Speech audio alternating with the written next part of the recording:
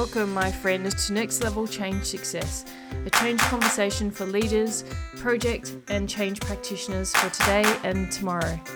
My name is Therese Perez of myvirtualchangemanager.com, and I'm an experienced change and project professional and people leader with many years of experience in the industry. I love business, and I love the people side of business especially. So nothing lights me up more than seeing people use change management, project management, and strong change leadership to engage, motivate, and inspire people, and ultimately transform organisations. If you've heard about change management and have no idea of what it involves, then you're in the right place. If you know about change management, but you want to take your practices to the next level, then this is where you should be. I'm going to share the stories of my experiences, interview some fantastic people, and I'm going to explore all of the challenges and opportunities that you face in organisations right now. So please join me and let's go and have some fun. Hello, and welcome to another episode of Next Level Change Success. My name is Therese Perez. I'm the founder of myvirtualchangemanager.com, and today we are talking about the great debate, or the question I get asked the most. Therese, where should change sit in the organisation? Now, before I begin, I'd like to acknowledge that I'm recording on Tharawal country today and pay my respects to the traditional owners and custodians on the land on which I'm recording, and elders both past, present and emerging. And I think that I should never refer to myself in a third person, first of all. But it was kind of the posing of the question, so I think I could get a bit of a leave pass for that. But essentially what we're talking about today is a question that many people do ask in my change career. I've been asked many times because change tends to have a very interesting identity, and a lot of it has to do with where it originates from. And then when people see the value in change management in your organisation, all of a sudden it's a different conversation that happens, right?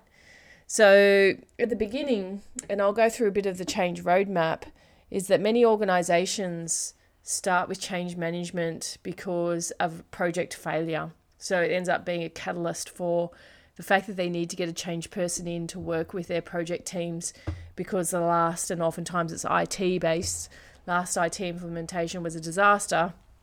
And I think we need a change person in on this because change people will make a difference. They'll help because obviously we didn't engage our people right and we didn't engage our staff right and something didn't go well and no one's using the system. That is typically where change management originates from when it comes to entering into an organisation. And so it enters in via a program context, and you will pair change managers or change consultants with project people.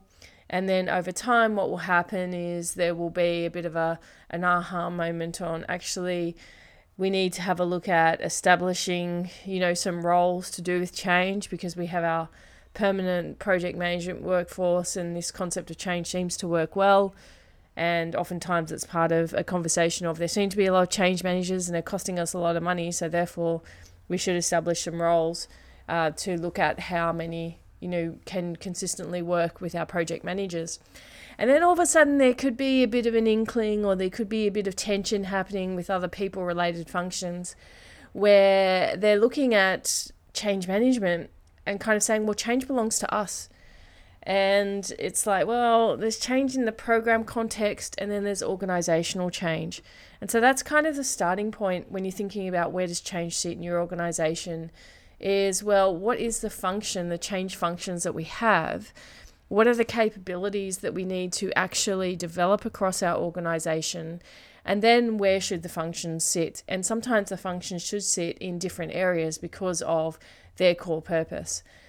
But I'm going to take you through some options because I'm not going to sit on the fence on this one. I think there's some really interesting alignment and interesting key points that we need to highlight about how you can create change to be sustainable, as a sustainable practice in your organization.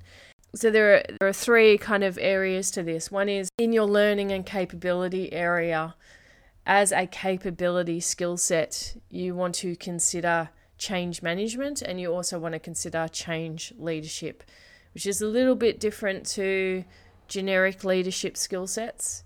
the ability to create a team who's agile, to work with that team, lead that team effectively, and also blend the elements of change leadership regarding the need to, as a senior leader in an organization, work with your colleagues to ensure that the change that you're sponsoring gets across the line. They're kind of very different skill sets to just leading a team.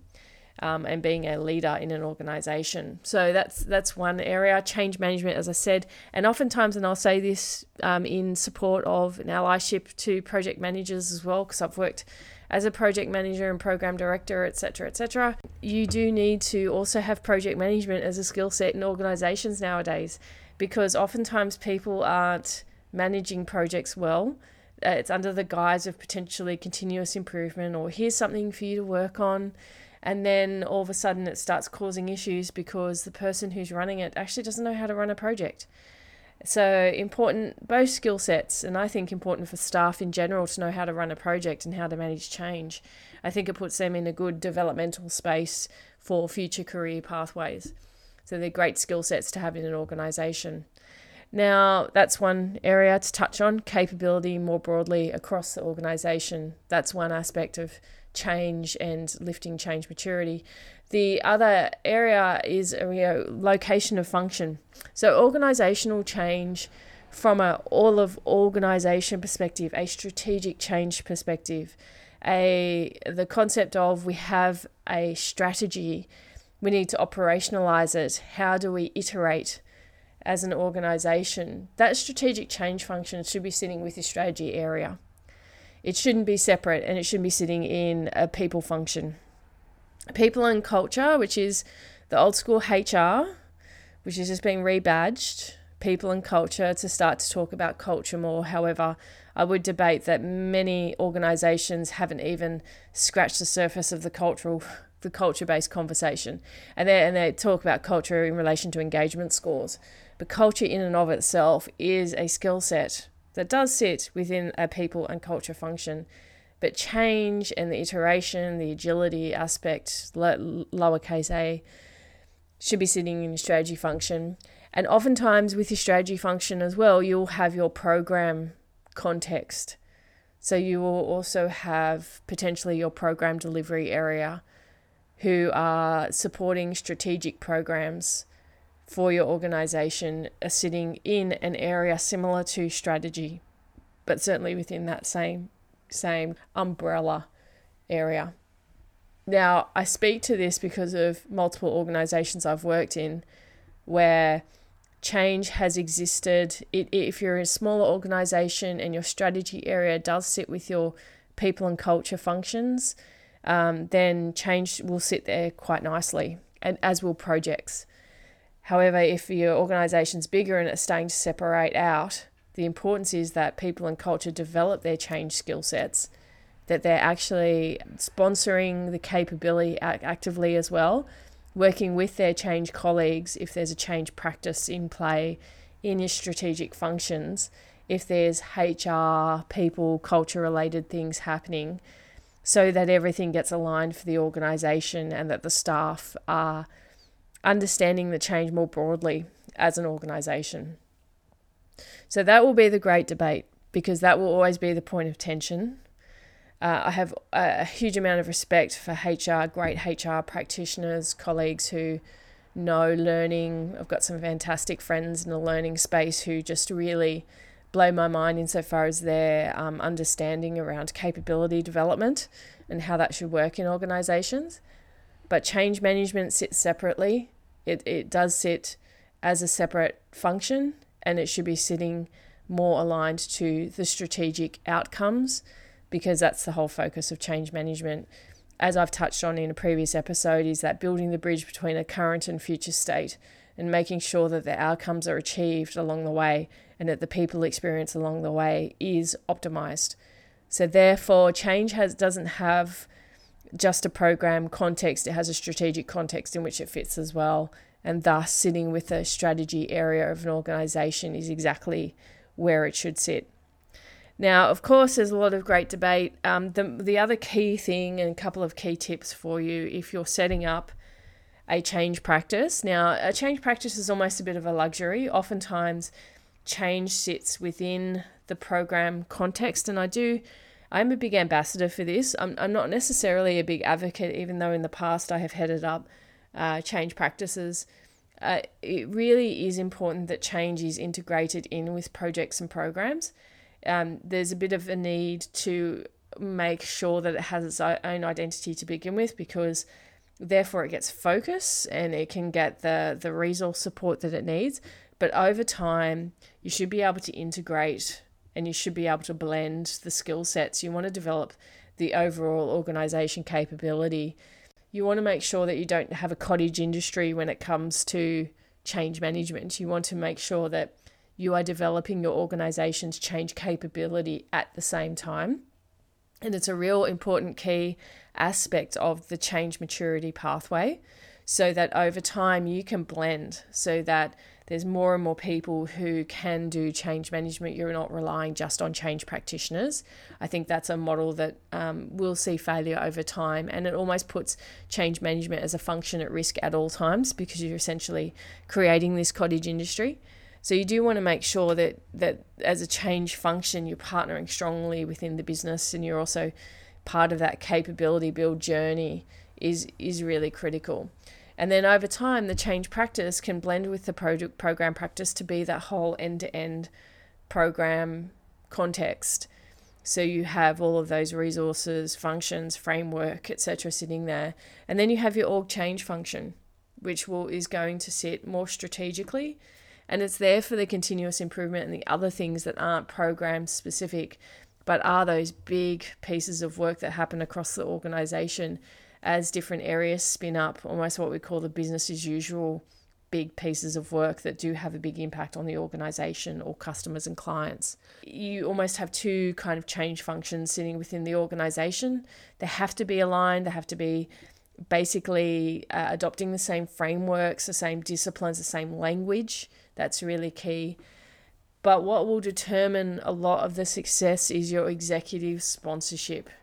I can't emphasize this enough, especially in organizations which are more cost-driven than customer-driven.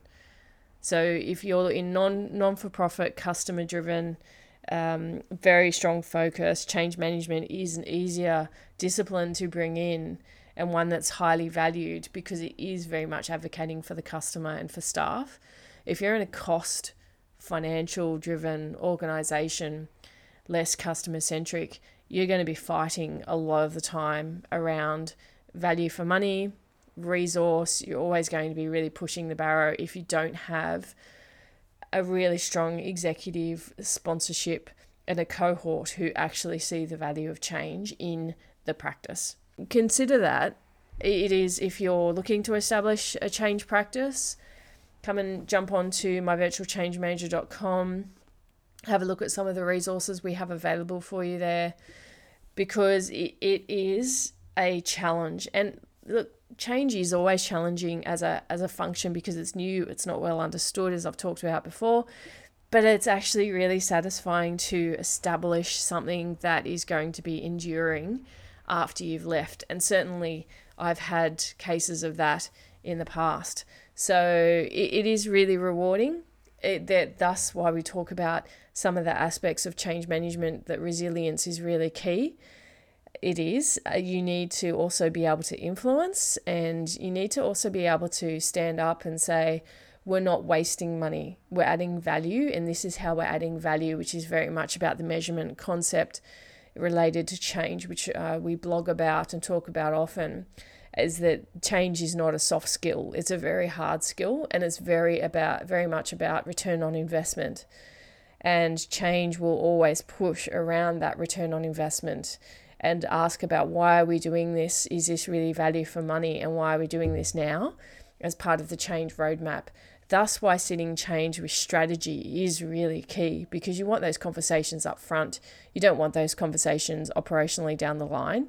That is not actually optimizing the change capability that you have in your organization. You are better off having change with strategy so you can have those conversations up front.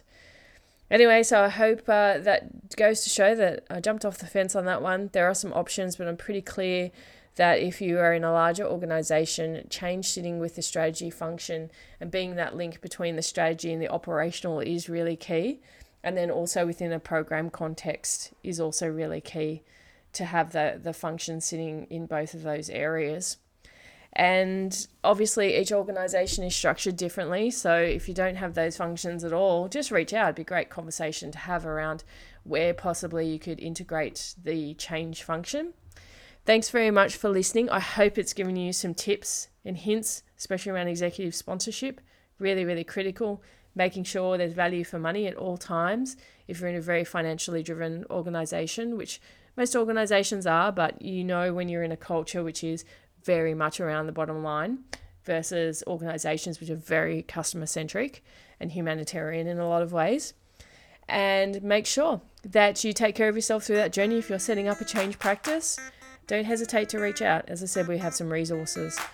Have a fantastic day. I hope you enjoyed the episode, and we will chat again soon. And remember that change matters because your people matter.